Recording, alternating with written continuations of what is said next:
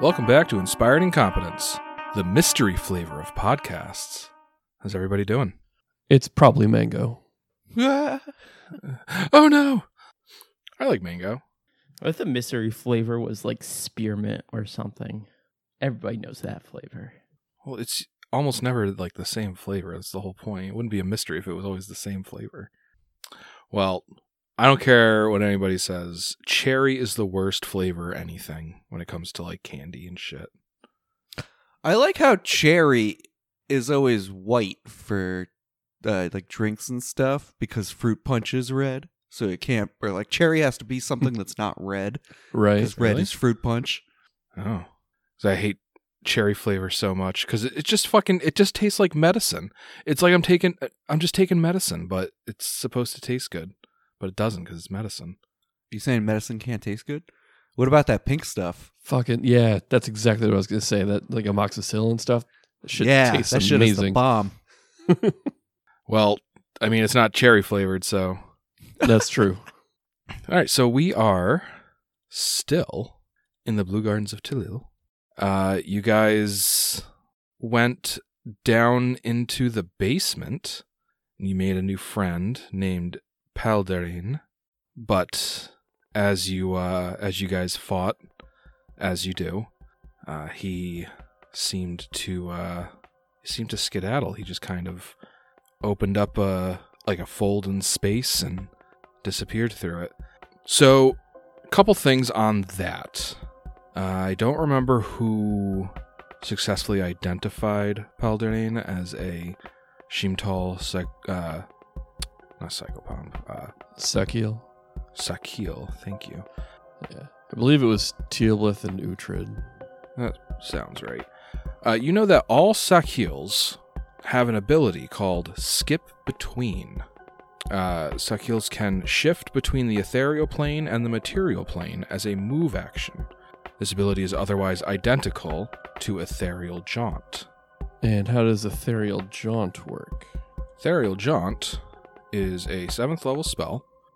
You become ethereal along with your equipment for the duration of the spell. You are in the ethereal plane, which overlaps the material plane. When the spell expires, you return to the material existence. An ethereal creature is invisible, insubstantial, and capable of moving in any direction, even up or down, albeit at half normal speed.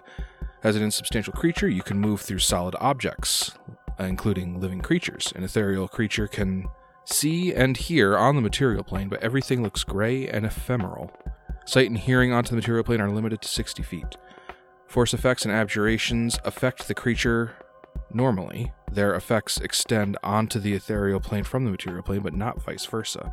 An ethereal creature can't attack material creatures, and spells you cast while ethereal affect only other ethereal things.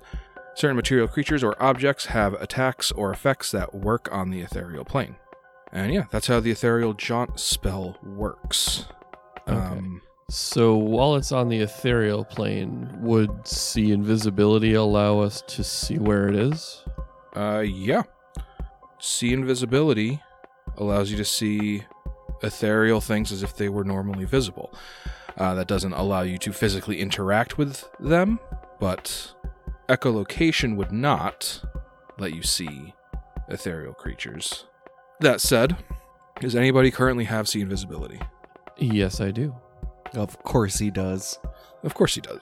It's my standard. I put on see invisibility, echolocation, and like that. Those like the thing I put on when we're going into a dungeon. Yeah, of Yeah, course. I know, because you're a prepared, smart adventurer. Jerk. I'm mad. I'm good at Pathfinder. What's the range on see invisibility? Is it just the range of your vision? Yeah, just that beings that are invisible within your range of vision, as well as any that are ethereal, as if they were normally visible. All right, well, that answers that. Yes, so Palderin had been the victim of a critical effect that basically made him staggered for his turn. Mm-hmm. And so he spent his one action using his skip between ability and is currently ethereal. Teoblith, you can still see Palderin, and he is exactly where he was before he used the ability. I don't know if there's anything else to be done here, but for now, let's stay in initiative order. Teoblith can obviously, say whatever he wants to at this point, but otherwise it is Arginus's turn. Is Arginus still Is this the fleeing? last turn, or is this the turn that I'm out of it? I forgot Arginus is fleeing during all of this. I think last week I hit third turn, but I'm not quite sure on that. I think you did. It was at the very start, so I know it would have started with, at the very least, my first turn. Mm-hmm. All right, so we'll say that it is your turn, and you are freshly lucid and no longer panicked. I have no idea what's happening down there, so Arginus jumps. Okay. How high up were you? I think it's only... Is it 10 He could only feet? climb like 10 feet per round, so he's at most like 30 feet up. All right, well, give me an acrobatics check. And Arginus's acrobatics, being a very dexterous sorcerer, is 6. All right. So you deliberately jumped. So the first 1d6 will be non-lethal damage. All right, so 3d6. Arginus, you take 3 points of non-lethal damage. Oh my god. Oh. I thought that was complete damage. I was like, you rolled all ones. Yes.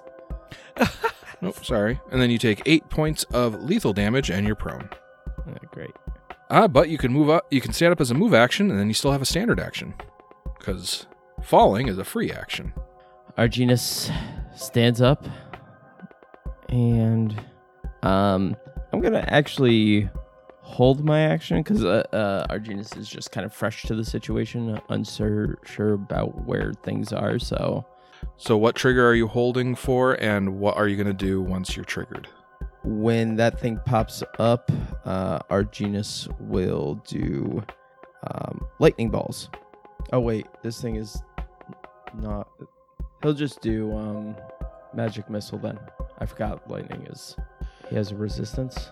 Yes, it Yeah. defends against cold, electric, and sonic damage. Yeah. And in the future, you could just say, like, I'm planning on casting an offensive spell when they Oh, pop okay. up. So Like, then you don't have in to that- commit to a specific spell. Oh, okay. In that case, I'm just gonna cast an offensive spell. And then it's Uhtred. Uhtred also got panicked at the very end of last week. Oh shit, that's right. Yeah. That's right. He failed his will save like as the thing disappeared. Right. Okay, so we're gonna roll a d3. A 1, Uhtred is gonna flee to the west. A 2, the ladder, and a 3, Uhtred will flee to the east. Wow. 2. Now, would I keep fleeing if the source of what caused me to panic is no longer near me? Because I think panic is like you flee from the source of your fear. Yep. I'm going to say that it is clear that the source of your fear, Palderane, is not like he's not dead. He's not like gone from your life. You know that he is still active, so you would still be compelled to flee. And did I roll a duration on that? I believe Yeah. it was a 1. 1 round. So Uhtred is compelled to flee up the ladder for 1 round.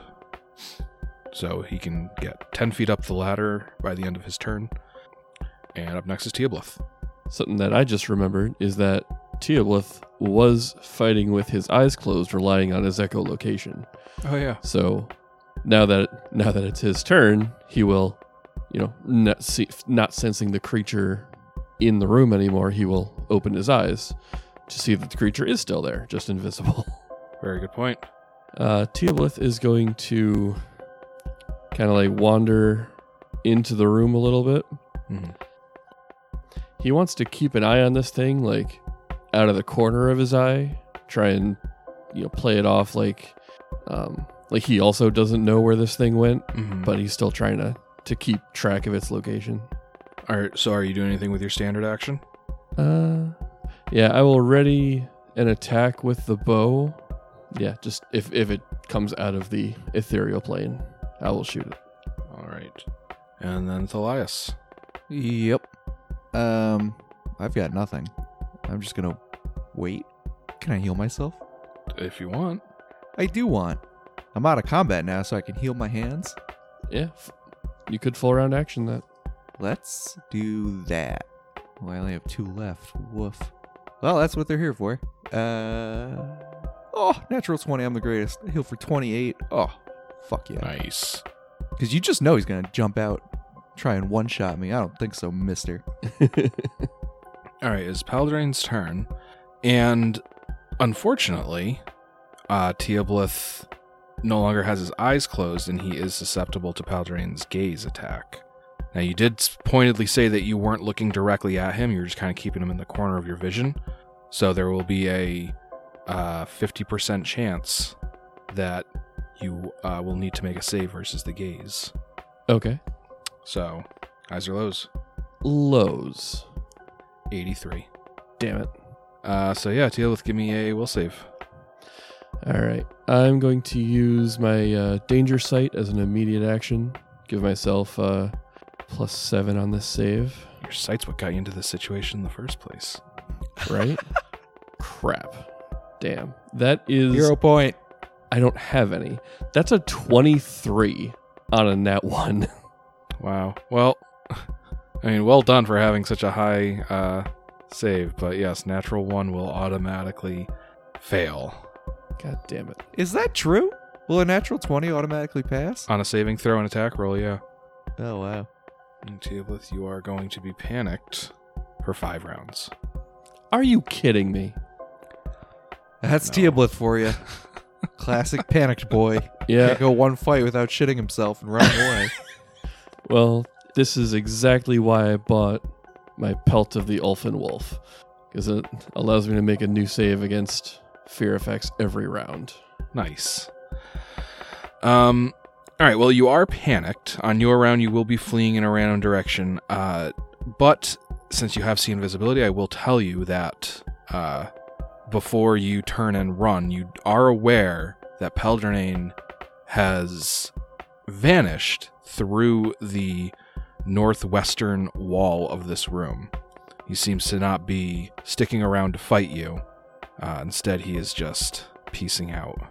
Now, Teoblith had to go and wreck the flow of things by getting panicked at the last second. But one other thing I wanted to go over, but I figured I'd wait until after the combat. But just in case, I'm going to go over it now. Before you guys made contact with Paldrain, Uhtred, as he does, was detecting magic. And I informed him that he was detecting no magic in this room. I was incorrect. There is a magical aura that I will be happy to tell you guys about now. This is not coming from one single point in the room. You are detecting like a just blanket aura. And I'll give it to you for free. You know that it is a teleport trap spell. Oh. But what does it do? Yeah. I think so. If we try to teleport into or out of, it's one or the other or both, but it does like a fuck ton of damage. Not exactly. Teleport trap wards an area, redirecting all teleportation into or out of the area to a specific point within the area determined by the caster at the time of casting. The destination must be an open space on a solid surface. The spell's area overlaps walls and other solid and liquid objects, preventing intruders from bypassing the ward by teleporting into a wall or through similar means. A teleporting creature that is affected by a teleport trap can resist the effect with a will save. If the save is successful, the creature simply doesn't teleport at all, but the use of the teleport effect is still consumed. So a teleporting creature that is affected by a teleport trap can resist the effect with a will save, but if the save is successful, the creature simply doesn't teleport at all, either to the intended location or to the teleport trap's actual destination. So basically, the trap says if you try to teleport into this area, or if you're already in this area and try to teleport, then there's one specific spot that you will get redirected to. Out of it's out of your hands. Like wherever you want to teleport, it's not going to happen. It's impossible. You can either just make a will save and not teleport, or you can fail a will save and teleport to this specific spot that I chose, which is usually, not good for you. Sounds kind of like the witch gates, but, with a saving throw. The witch gates are actually a teleport trap on a national scale. Like Tarbathon took the spell teleport trap and then he kind of went a little nuts with it. At your discretion, that's at the caster's discretion, the teleport trap can exclude a category of creatures, such as an alignment, a type of creature, or creatures that carry a specific item or know a password. Though this only works if the creature is teleporting out of the area, not into it. You select this option and the conditions at the time you cast the spell. Overly complicated conditions may cause a spell to fail entirely. Multiple castings of Teleport Trap can be linked to cover a larger area, allowing teleported creatures to be directed to a single point within the combined area of the spells. As for what the area is, it is 1 40-foot cube per level. The duration is 1 day per level. So, if it's permanent, then it's permanent. If it's not permanent, well, you're still looking at, depending on when it was cast, it not going away anytime soon. And that does only work for, long-range teleport, correct? Dimension Door is still okay? No. Oh. Dimension Door is not okay. Okay. That was an exception for the Witch Gates. If I dispel magic, is that possible? It is an active spell effect. It can be dispelled. Ooh. But yeah, I just wanted to cover that now in case Matt decided that Teoblith wanted to use Dimension Door to get the fuck out. Yeah. Well, Teoblith does have other options to flee, so he that wouldn't be his only means of escape. I know. Yeah. I just wanted to cover it just in case. But yeah, let's take it from there. Teoblith, let's do a D3 for you. Well, the other thing too is the Pelt of the Elfin Wolf. What it says is you get a +1 morale bonus on saving throws against emotion effects. Mm-hmm. In addition, any round in which they begin their turn affected by a fear effect, they can attempt a new save at the beginning of the turn to reduce the severity of the fear effect from panic to frightened, frightened to shaken, or shaken to unaffected. Uh-huh. So, at the start of my turn, I could make a will save to at least reduce it to frightened instead of panicked. Yep. So I guess go ahead and do that. Uhtred, you would snap out of your panicked state 5 feet off the ground on the ladder. All right, and that's a 28. 28 will pass. So Teoblith is now frightened, so he's still compelled to run, but he has more agency over where he's running. So you still have to run away from the source of your fear. You don't know where Paldrain is now, but you know that he disappeared through this northwestern wall. But otherwise, yeah, you're going to have to spend a full turn fleeing. What's everybody else doing? Are we out of initiative or? I guess it depends on if Teoblith says anything, because he's the only one. Depends on you, motherfucker. Well, Teoblith knows that Paldrain, at least it looks like he has fled. Everybody else, I guess it would depend on, what you want to do.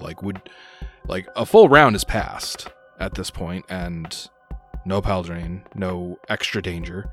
Teoblith started running in fear suddenly, which might strike you as strange, since that didn't start until after Paldrain disappeared.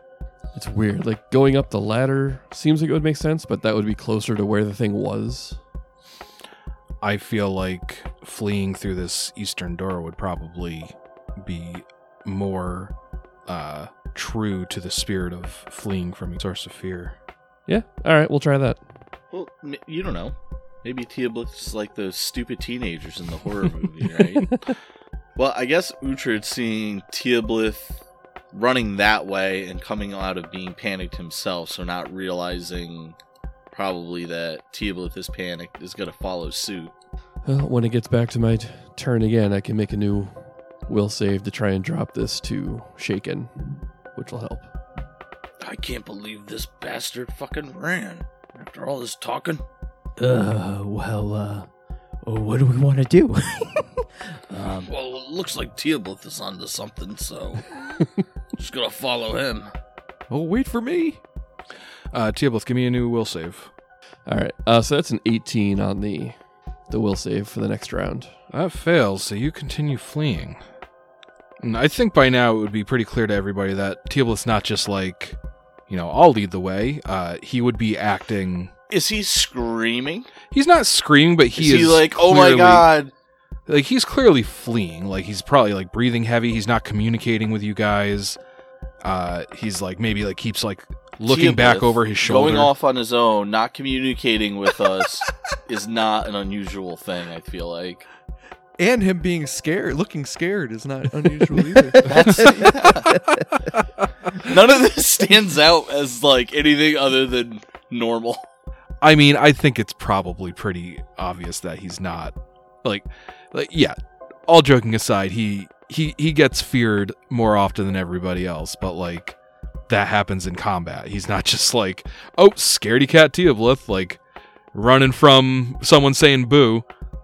Yeah, but he's also out of combat just without relaying to any of us what's going on, gone off in a direction and come back with trouble, so... Right, but again, he's not like swaggering his way up this hallway, like, out of my way, I'm in control. Like, it's not... Can you be scared enough to just die? Because you wouldn't... Yeah. Because you wouldn't die and then be... Yeah, you wouldn't go to a lesser level if you had... You know what I mean? Yeah. Like, oh, I'm so scared I'm dead. Oh, but it's one less. And it's like, oh, but you're already dead. It's like, I don't know about that. Well, and that the ability that's doing this doesn't include that. It's just specifically not the panicked through shaken. Gotcha. So, yeah, just to back things up real quick, because we've been kind of stuck on Teoblith running away and everybody following him. But Teoblith opened the door on the eastern end of this room. So you've got like the ladder that everybody came down in. You've got this big central chamber that the ladder's at the north side of. Flanking this big central chamber on the east and west are these little like antechambers. And on the western end of the western antechamber is a door. On the eastern end of the eastern antechamber is a door. And you guys are currently traveling... You have gone through the eastern door, and you're going through this very narrow hallway, and it travels about 30 feet, and then it like dogleg turns to the left. So it like doubles back, and you're now going like northwest, and the hallway continues. And I don't know if anybody has dark vision and what the range of everybody's various senses are, but it eventually just disappears into darkness, this hallway that goes northwest, but not before you can see an offshoot. There's a three-way intersection, and it just goes back to the right, which you obviously can't see down yet. But Teoblith ended his last turn at, like, that bend, but he's still frightened, so take it away. I know the creature went kind of northwest. That's kind of where this hallway leads, is northwest. So would it make sense to assume that this hallway, like continuing to follow this hallway, might lead me closer to the creature? I think that since it disappeared through a wall, it's really hard to make that call. I think at the very least, Teoblith would. At a certain point, you just have no idea where it could be coming from, right? Yeah. So don't you just run in a direction that you don't see and cross your fingers? I think right now Teoblith is probably like, it could literally be anywhere. I have to get away from it, but it could be anywhere, so I just have to keep going. And maybe once you got to this intersection, you'd be more inclined to go right, since that's, opposite where you saw it disappear from. Okay. And Teoblith is still flying, too. So sutured. Classic. It didn't really come up in that combat, but I think everyone had fly on them except Arginus? Yeah. Yeah, because Arginus was using his cloud thing. Everyone else had cast the spell. So you get to the intersection, and to your right, you see a 25-foot long hallway that abruptly ends, and there's a door on the left. Before you took that turn, you would have gotten a little bit better of a sight farther down the hallway. You would have seen it continue to go northwest for another 60 feet or so before, just more darkness. You can't see the end of it. But there is a left-hand turn about 15 feet beyond the intersection that you just took, and then there's a right-hand turn about 20 feet beyond that intersection. But yes, you take that first right because you're frightened, and that is farther away from the last place you saw Paldrain. And you get to the door, and with the rest of your turn, you open the door. Indeed. And bunk beds line the north wall of this large chamber. A table and pair of comfortable chairs sit in the corner. The room's only door stands in the south wall, where you are coming from. And that's all you can see in this room. Everybody else, I assume, is following Teoblith. Yep. This is what we call dragon hunting, where we follow Teoblith somewhere we don't know where he's going, with no communication. Perfect. But yeah, with that, Teoblith, why don't you give me another will save? 24. 24 fails. Holy crap. How many rounds does he have left? Yeah, I rolled 5. I think that was That was for the beginning of your 4th round, I think. It was the beginning of my 3rd, because the nat 1 was the initial save, and then I've rolled 3 since then, so this is the beginning of round 3.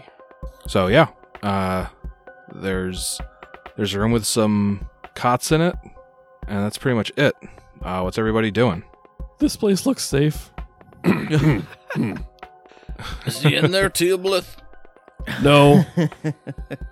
No. Then let's keep going. Go on, I'll catch up. I just want to check this out. My God, why are you always scared in these fights? You big baby. I guess Uhtred would check this first hallway on his left as he keeps going. All right. So you see another 5-foot wide hallway that goes about 35 feet southwest and then ends at, it looks like it might be a room that opens up, but from here you can't quite see. But upon reaching this intersection, you hear a voice coming down from that hallway. Yes? Who's there? What do you want? How did you get down here? This voice doesn't sound the same as the ones we were hearing from telepathy. No, it does not sound like Paldrain. Okay. Are you thinking it's a Wizard of Oz type of thing, where we found the back room? He's been communicating with us. No, I think this is in Barna. Oh, right. Forgot we haven't found him yet. We're looking for Paldrain. Is he by you? Who are you? That is not of importance. Yeah, Uhtred's walking and talking, and I'm right behind him, supporting him fully. The voice says, "Don't come any closer!" I stop. Who sent you? Nobody sent us. Uhtred's not going to stop when he says don't come any closer. All right. You will eventually come to the southwest end of that hallway, and you are greeted by a very large creature. This big hulking mass of clay and earth and maybe like thick tree bark.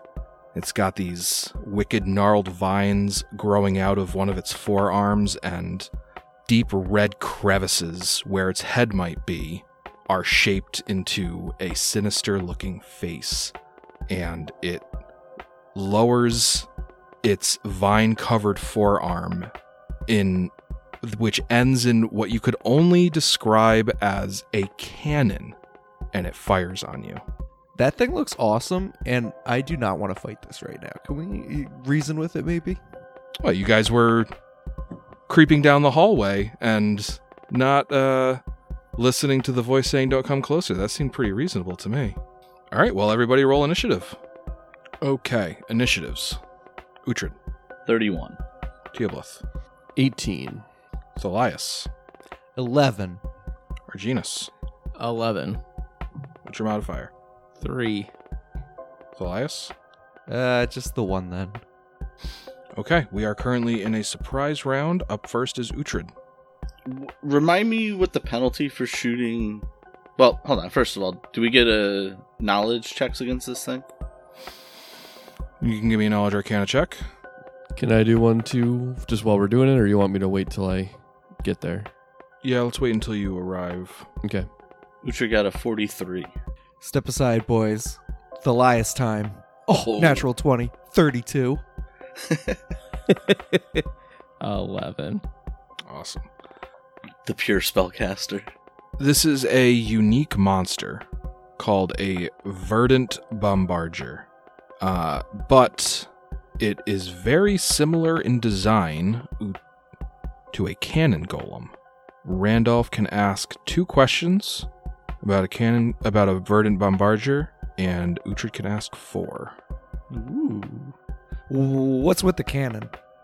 You know that the golem's cannon has a range increment of 100 feet, deals bludgeoning and piercing damage on a hit with a ×4 critical multiplier, and it can fire 2 rounds in its turn.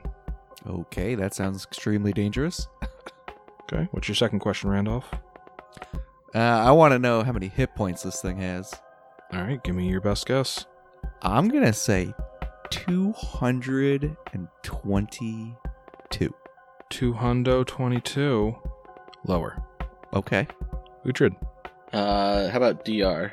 You know, they have DR 15 that is ignored by adamantine weapons. Let's do any energy defenses. They resist the first 10 points of fire damage. Now, it's not just a big cannon. Looks like it's like any other golem or construct. So is it safe to assume that if it's not shooting its cannon arm, its other one is free to make melee attacks? You want to know if it's got melee attacks? Sure. You know, it has 2 slam attacks. We got a 4th one, huh?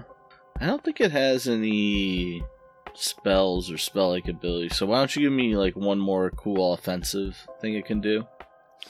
Sure. You know about its blasting critical ability. When a verdant bombardier confirms a critical hit with a slam attack, it can make 1 cannon attack against that target as a free action.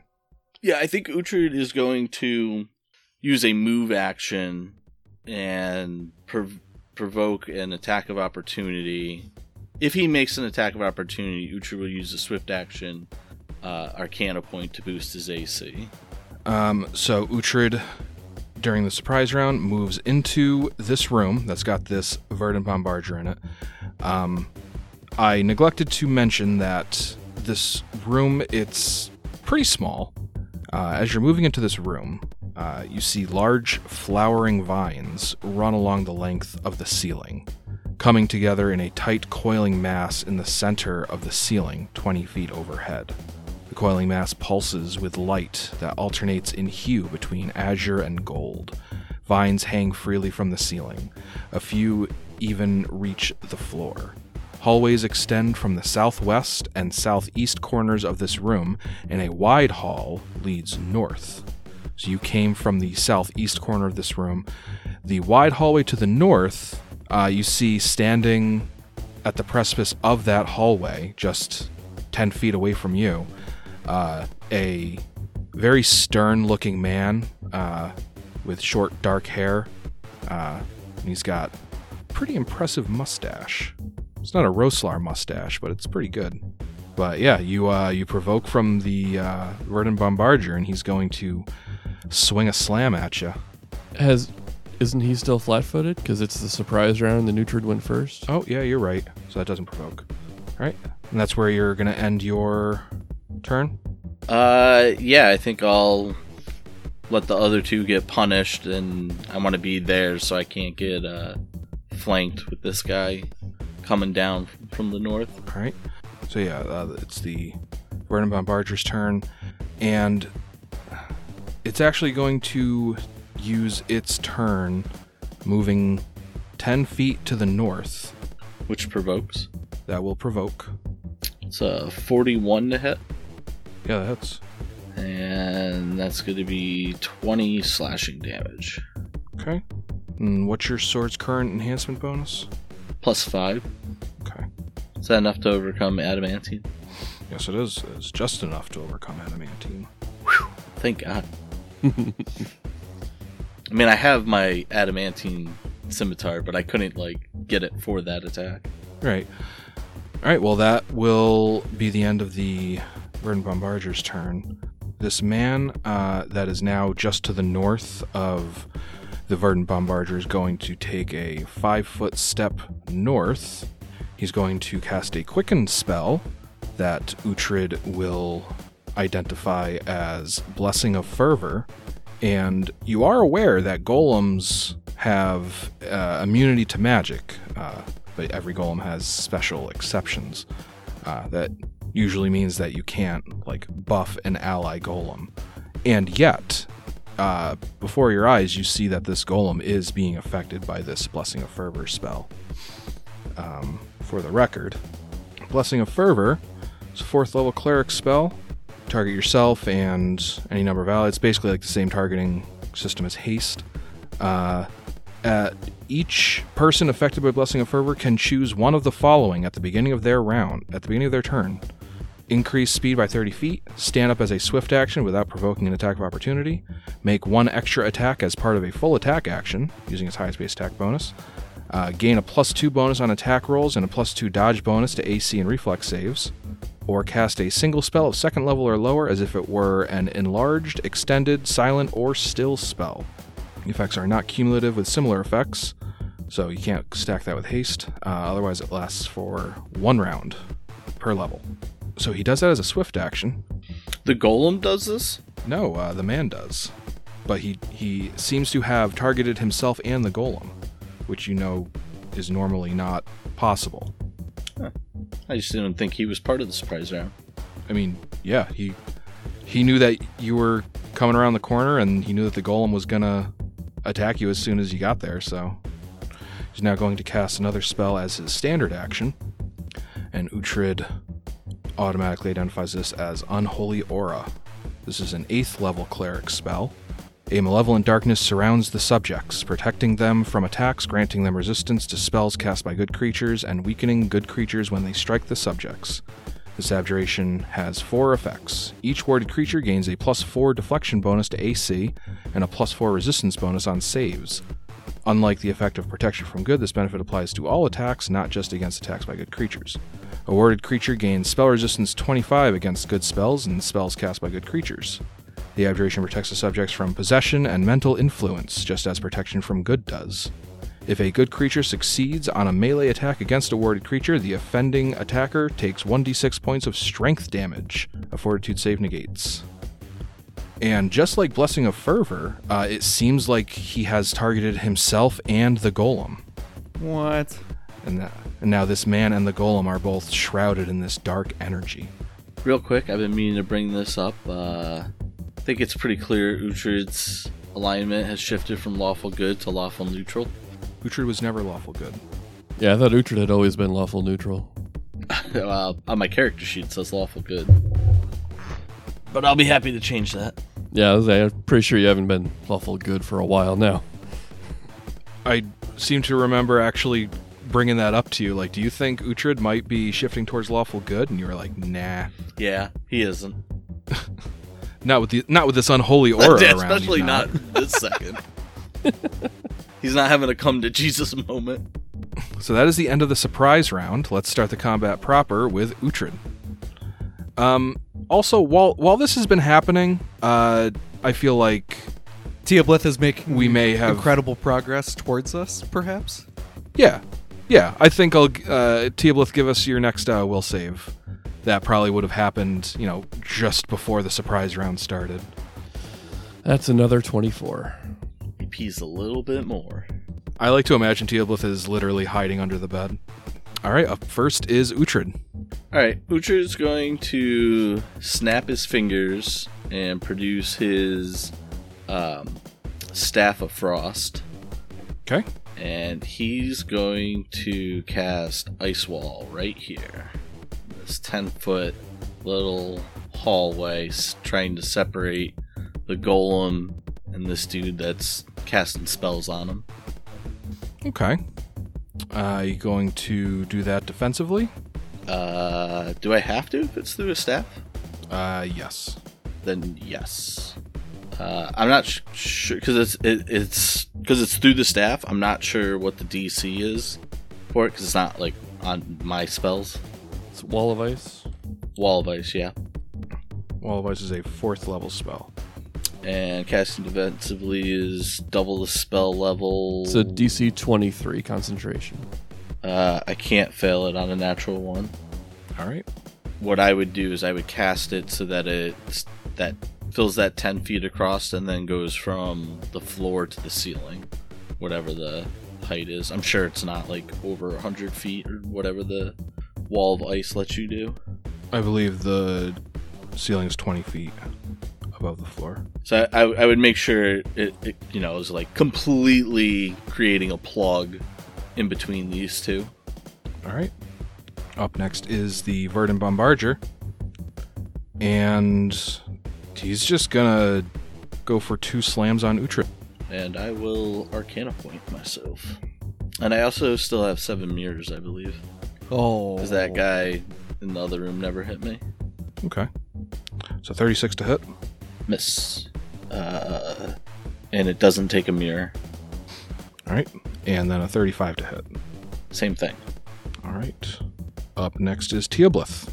Let's get that will save. My hero. Okay, so another will save. Hey, 32. Okay, 32. You are no longer frightened. Yeah, now I'm only shaken. Mm-hmm. You got your whole turn ahead of you. Yeah. Alright, so Teoblith is going to fly out of the room with the bunk beds, back down the hallway to the fork, northwest up the hallway to the other fork, where I finally find the rest of the party. And, well, I hear fighting going on, and I see Arginus and Thalias. I'm like, what the hell's going on? What are you guys doing? There's a golem in there. I think that's your favorite, right? Yeah, he's got a cannon for an arm, so might want to watch out. What now? Teoblith almost starts drooling. Is that the end of your turn? Yeah. It took me more than a move action to get here, and I'm not too interested in running into the room with the golem without the ability to do anything. All right, up next is Paldernane. As a move action, he steps out of the ethereal plane into the material plane. Dude. Just to the what? south of the Verdant Bombardier. And then I feel He's like I gonna- would have seen him there from my vantage point down the hallway, wouldn't I? I mean, sure, but what would you have done about it? I could have at least said something. See something, say something. We both know you wouldn't have. But yeah, it's Paldraine's turn, and he's going to touch all over Uhtred. Now, if my D20 wants to roll above a 5 today, then I'd prefer it doesn't. that's something that we could look into. 34 to hit. Miss. Okay. And Arginus. Arginus is going to. Can he see him from the hallway? Yeah. All right. Yeah. Can I do magic missile? Sure. Pew, pew, pew. Give me a caster level check versus spell resistance. That's a 36 with a nat 20. Yep, that passes. Nice. All right. 4d4 coming at you. 5d4 plus 5. 5d4 plus 5. I like that number better. Yeah. Yeah, weird. That's 15 damage. Okay. Hopefully when this guy disappeared, he didn't heal himself. Arginus is going to take a 5-foot step, not wanting to be in the way of Teoblith's range there. Afraid I'm going to shoot you again. Arginus steps to the northeast, away from the combat, back into the intersection. Yeah. All right. Thalias. Hold on one second. Arginus, are you taking any measures to avoid Paldraine's gaze? If I see him pop up into existence, I'm not going to look his direction because I've already. Basically, like, to target him with magic missiles, you'd at least need to be sort of looking at him to target him. You gotta look at his Jordans. Okay. I'll look at the Jordans then. All right. All right. And before you say anything, Nope, it is. Randolph, Thalias. Randolph.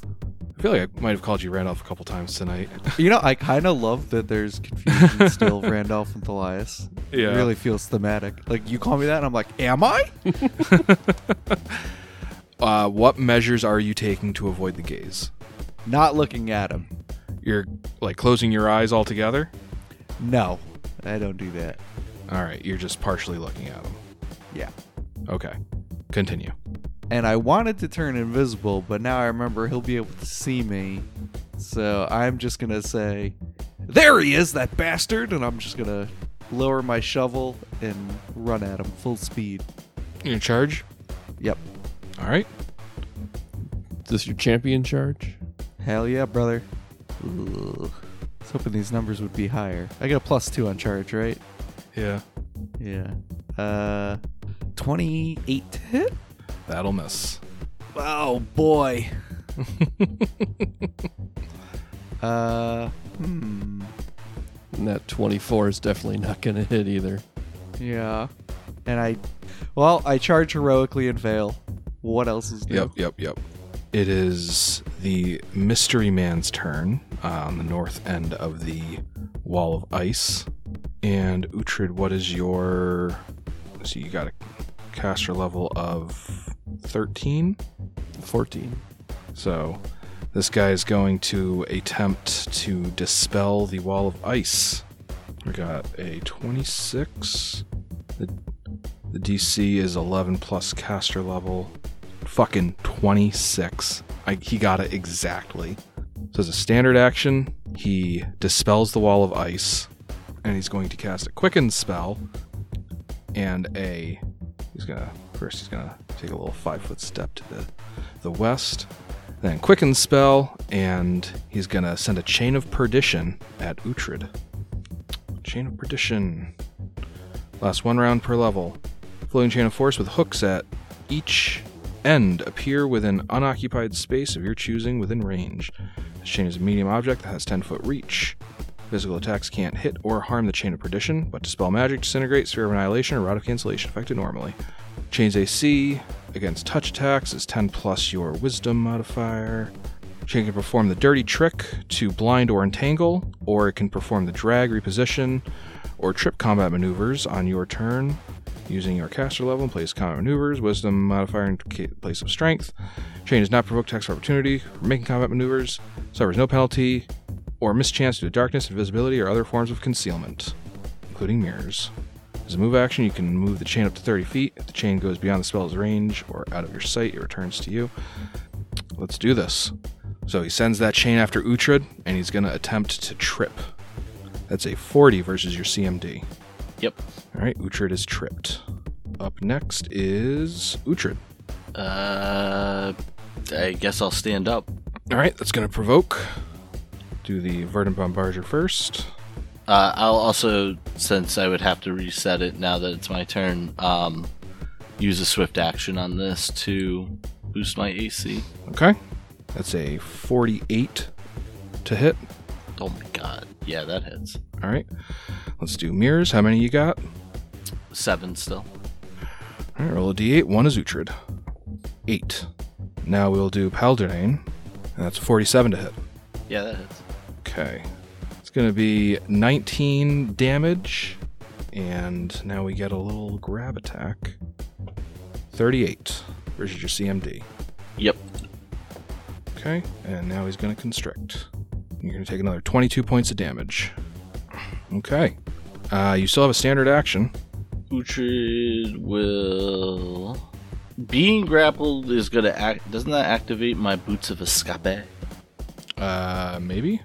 I think we went over this last week and it didn't. It was like entangled. We definitely didn't go over this last week. Once per day, when the wearer of the boots is grappled, pinned, or entangled, she may transfer herself to any spot within 30 feet as if using Dimension Door. Well, look at that. That is so sweet. Unfortunately, you guys never dispelled that teleport trap. It's basically permeating the entire basement here. So then, how did this guy teleport? He's the one that probably cast it, so... Well, you know that he used his skip between. That Yeah, that functions as ethereal jaunt, which is not a teleport effect. Now, here's an option for you. You can use Dimension Door and just let the teleport trap bring you to wherever it's designed to bring you. It would get you out of this situation, but it would put you into an entirely new situation. Situation roulette. I'm not so worried about the new situation. I'm more worried about if Uhtred just pieces out. That leaves Thalias pretty much stuck to get waffle stomped on. When has that ever happened before? Come on. Is this not the same character he started the campaign with? Is it not? So Uhtred's not going to activate his boots because he's going to remember when Arginus was recently entangled and Thalias had his back. Mm-hmm. He'll just assume Thalias has Uhtred's back. So instead, I could either make a CMB or an escape artist to try and get out, right? Or you can attack. Yeah. Huh. And our penalties wash, right? Yep. Yeah. I think I like attacking actually. All right. Now they wash as long as you're attacking Palderin. If you want to attack the... Yeah, he's the one grappling me, right? Yes. Can I make a called shot? I think so. Yeah. Okay. I think I want to make a called shot to his arm, fishing for the crit, because I'm pretty sure the crit on the arm called shot is it has like a chance to drop whatever it's grappling or holding. Okay. This is a good idea. That sounds good to me. No crit. 34. 34 will hit. Now it's a called shot to his arm, so I think he takes a penalty. A called shot to an arm deals no additional damage, but for 1d4 rounds, any attack rolls, ability checks, or skill checks made using the wounded arm take a -2 penalty. Okay. So I'll roll a d4. Sure. 1. 1 round. Okay, go ahead and give me damage. 18 slashing. Okay. Up next is the Verdant Bombardier, and it didn't really have any luck hitting Uhtred, so he's going to turn and start wailing on Thalias. 33 to hit, Ow! My AC is 33, bastard. and then 37 to hit. Oh, well, yep. First slam does 18 points of damage, and the second slam does 30 points of damage. Seems a bit much, don't we think? Can we negotiate that down? Is this like a medical bill? No. I think just like medical bills, it is non-negotiable. Joe, I will remind you that you do have the Bane legacy weapon is still active. Oh. Well, if I hit, I know I'll do more damage. Doesn't it also increase your attack? Yes, but it's against evil outsiders, so it's only going to work on Palderin. Like once he's done, it's not going to affect the golem or the guy. Something I forgot. Uhtred. I know we already went through a whole attack and everything, but what are you doing to avoid Paldarin's gaze? Looking at its like that partial look. I guess I'm just was really fixated on its forearm as it's grabbing me.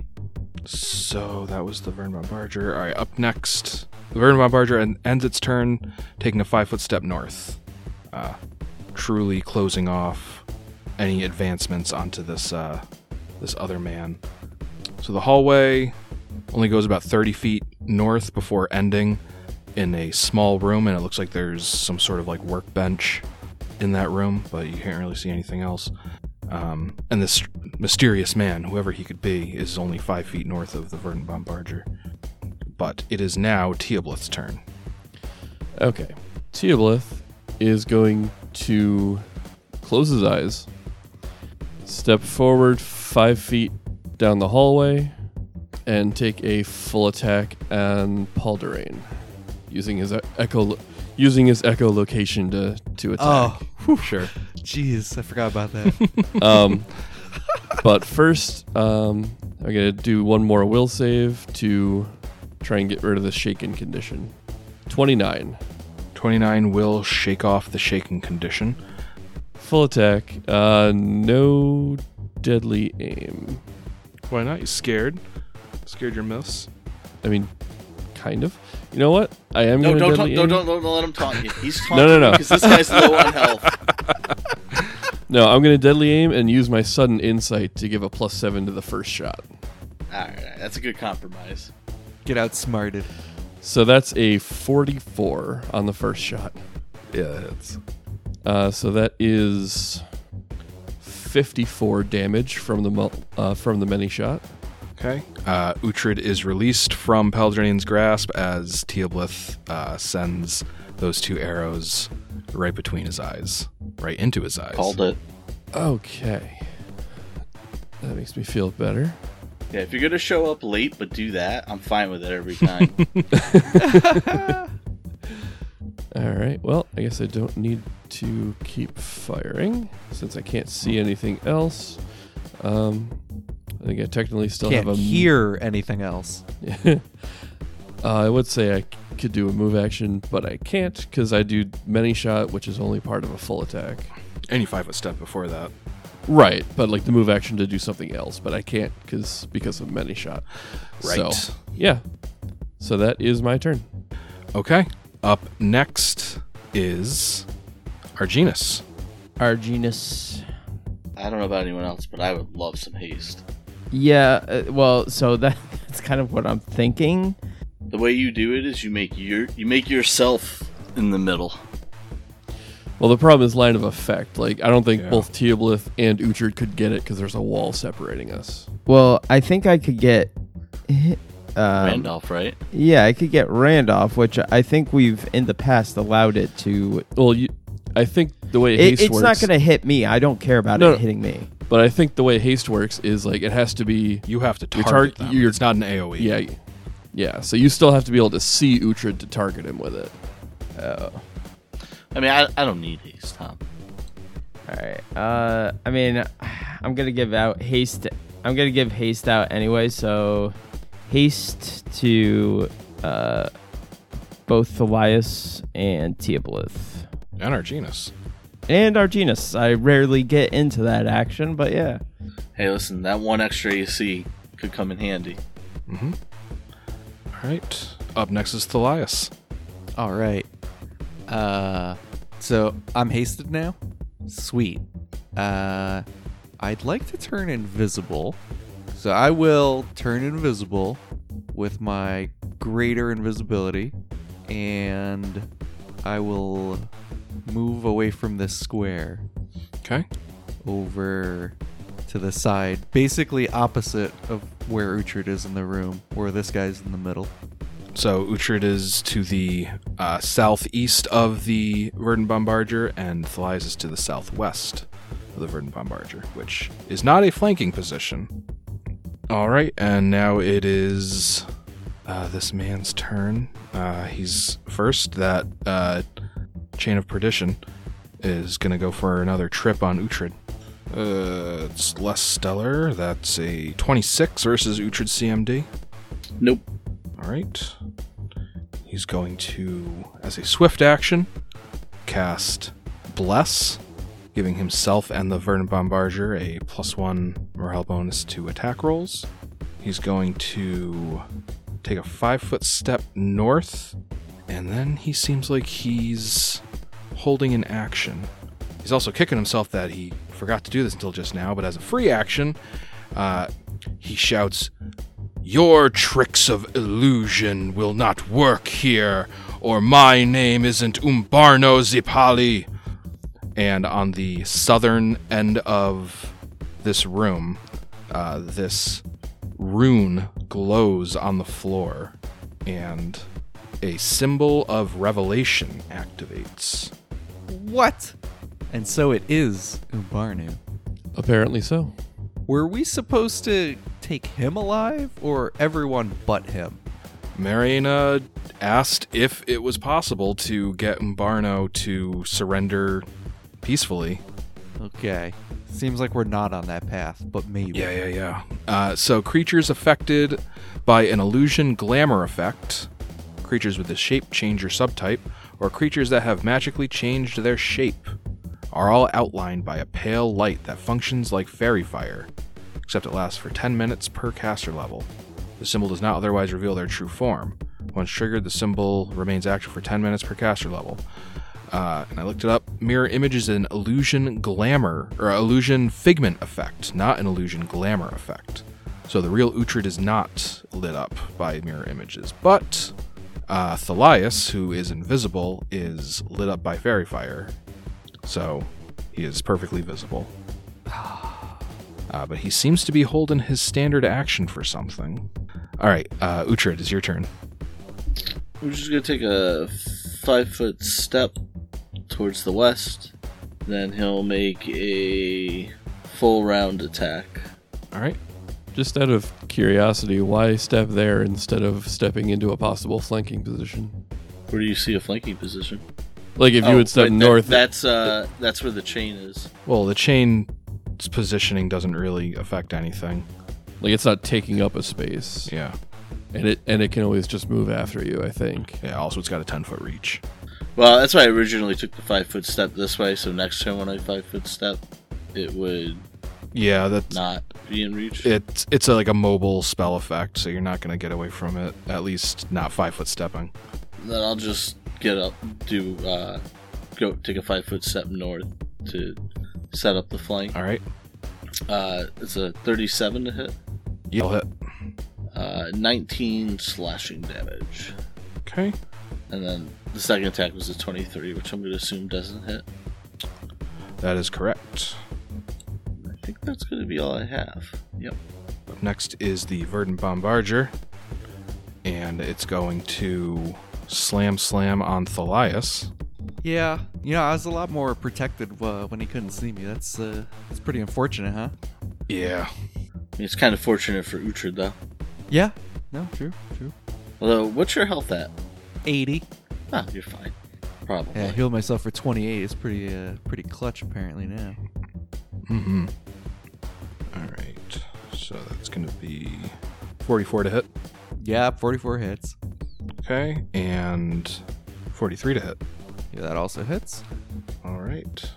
Oh, you're going to owe me a fortitude save, too, versus the unholy aura that's on it. Of course I am. But we'll resolve this first. First slam deals 20 points of damage. Okay. And second slam is 17 damage. Okay. You want a fortitude save, you say? Yes, please. Where's my good one? 33. All right, no strength damage for you. Whew. Just hit point damage. Yeah, quite a bit of it. And after slamming Thalias twice, the Verdant Bombardier is going to take a 5-foot step north. And that's going to bring it completely out of this room. It's now like just taking up the entire width of the northern hallway. But that will also trigger Umbarno's held action. He's going to cast a spell, and that spell is called Blade Barrier. Oh, come on with it. An immobile vertical curtain of whirling blades shaped of pure force springs into existence. Any creature passing through the wall takes 1d6 damage per caster level, maximum 15d6, with a reflex save for half. If you evoke the barrier so that it appears where creatures are, each creature takes damage as if passing through the wall. Each such creature can avoid the wall, ending up on the side of its choice, and thus take no damage by making a successful reflex save. The Blade Barrier provides cover to AC and reflex saves against attacks made through it. And he's going to put that Blade Barrier right there. So, Uhtred, I'm going to need a reflex save, unless you want to stay in that square. No, I don't think so. And just to be clear, right there is the northern end of this room from east to west. So this 10-foot hallway ends, and just south of that is this Blade Barrier before you get to this larger room that everybody started in. It's a 33 reflex. All right, with 33, Uhtred is able to move 5 feet south and avoid all of the damage. That was a big one. Yeah. Because his caster level is pretty high, right? That Yeah, wasn't going to be right. single-digit D6s. Okay, that was the Bombardier's turn. Now it's Teoblith's turn. Okay, Teoblith is going to fly into the room hastily. Mm-hmm. And he sees a potential toy to play with. So he's going to go ahead and use his last 5th level spell slot to cast Object Possession Greater on the golem. Yes, please. Please. Please. All right, give me a caster level check. And what was the DC? Is it 15 plus the hit dice? It's not a caster level check, it's a spellcraft check. And it's 10 plus the construct's HD. Okay. And my spellcraft... Spellcraft is plus 24. So oh, you know what? I never made my knowledge check on this thing, so can I try and get a little... Oh, yes. A little info here? Sure. That's a nat 20 for a 44 on the knowledge. Cool. Kind of wish I had just gone for the spellcraft if I was going to nat 20 it. But Seriously. You can ask 4 questions about a Verdant Bombardier. all right. Can you tell me how many hit dice it has? I'll let you play the hit dice game. Okay. So I'm going to say 20. You got it exactly. You get both showcase showdowns. Nice. Oh, dang. All right. So that means it's a DC 30 for my spellcraft check. That's a pretty good shot, but I'm going to finish my questions. I got 3 more. Yeah. Let me know how this thing is being affected by his spells. Oh, good question. That is less a question about this creature and more of a secondary thing. I will... Yeah, fine. I'll tell you that this creature has a sort of... it has, like, an additional attachment that is, like, plugged into it that is... I can't think of words tonight, I'm sorry. It's got a Wi-Fi adapter for spells. It is attuned specifically to Umbarno. Okay. So Umbarno can affect this golem with his spells as long as it has this attachment in it, but nobody else can, except for the usual exceptions that golems have. All right. Well, what are the exceptions for this golem? As question number 3. I was hoping to go over this after the fight because it would have made Tom so upset. Oh my god. A Verdant Bombardier is immune to spells and spell-like abilities that allow spell resistance. Certain spells and effects function differently against it, as noted below. Any spell with the electricity descriptor that affects a Verdant Bombardier renders its arcane cannon unusable for 1 round.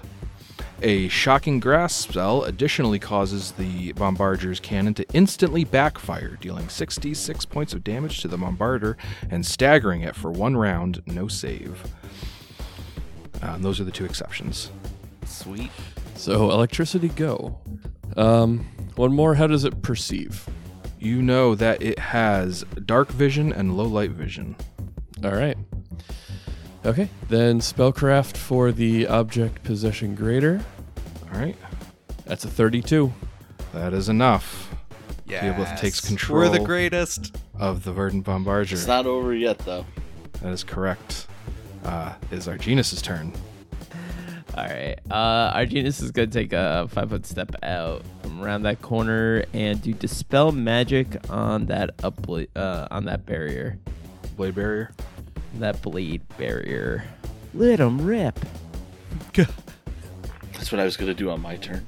Yeah, I mean, that's the smart thing to do, but I was really hoping to kind of make that golem step into it. You mean after you turn around and blasted that dude in the face, right? Yeah. I was basically going to have it take a 5-foot step south and then turn as around it and was just blasted. blast the guy. That's not bad. That's not bad. Do you need a roll or do I need a roll? You roll a caster level check against the effect of the spell, the level of the spell. Got it. Caster level check. Activate. Ooh, 31. Now is that... I see 15 plus 16. So do you have a +2 from like pierce? You took like piercing spell, I think, for spell resistance. He has spell penetration. Spell penetration, right? So it's actually 29, but it would be 31 versus spell resistance, correct? I believe so. I just want to make Wait. sure. How does that work? Wait, what? Because you have the spell penetration feat, Yeah. which gives you +2 to your caster level checks to overcome spell resistance. My caster level says that's 16. Right, but you're a 14th level caster. That +2 was added in there for spell resistance purposes. There's no way to just like do one or the other. Oh, okay. A 29 is still going to be enough to do the targeted dispel magic, and the blade barrier is dispelled. Go get her, boys! Okay, and up next is Thalias. Thalias for a second thought that he would have some time of not getting hit and hurt. Seeing as he couldn't go through that barrier. But now that it's down, I guess I'm going to run into Barna. The golem lets him pass. Yeah, it's an ally. That's true. All right. But first, I'm going to lay on hands. JIC. 12, all right. And I'm going to go in and attack this man. All right. Hiya! Shovel. Clunk. 31. 31 hits. Yes! 31 damage and 1 acid. Okay. And now it is Barno's turn. He looks panicked, outraged, just so completely unhinged right now. Wow. I'm stronger than I thought. Thalias comes up and he gives him a whack with his shovel. And he's aware that Thalias is there and he's not happy about it, but he seems to be mostly like just gawking at his golem that is no longer obeying him. And he looks southward at Teoblith, who he watched cast that spell, and he says, "No, no, no, you will not take my golem from me. I lost everything, not my bombardier." And he's going to move 10 feet north, which will provoke... Attack of opportunity him. Yes, you do. Yes. Yes. Come on, big time. No, natural 1. I'm the worst. Roll to confirm. 44. Frig. 44 will not confirm. He's then going to cast a spell, and Uhtred and Teoblith automatically identify this as the spell Death Clutch. Say what? Death Clutch. Chanting an unholy litany, you reach out with a grasping motion towards your target and cause its heart to leap out of its chest and into your hand. Teoblith, give me a fortitude save. Go ahead and immediate action. Use my danger sight to give myself a +7 on this, because fuck that noise. God fucking damn it. Oh my god. Matt. Tell me you have a hero point. No, we went over this last time I rolled a natural 1 this episode. No way. So that's a natural 1 for a fucking 24.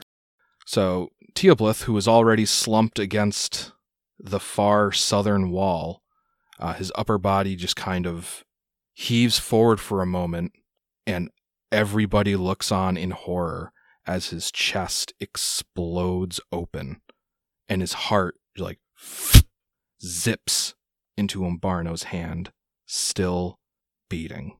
And we'll see you next week That's fucked up, dude. on the Inspired Incompetence podcast. That's really fucked. See ya. Oh my god. See ya. See you.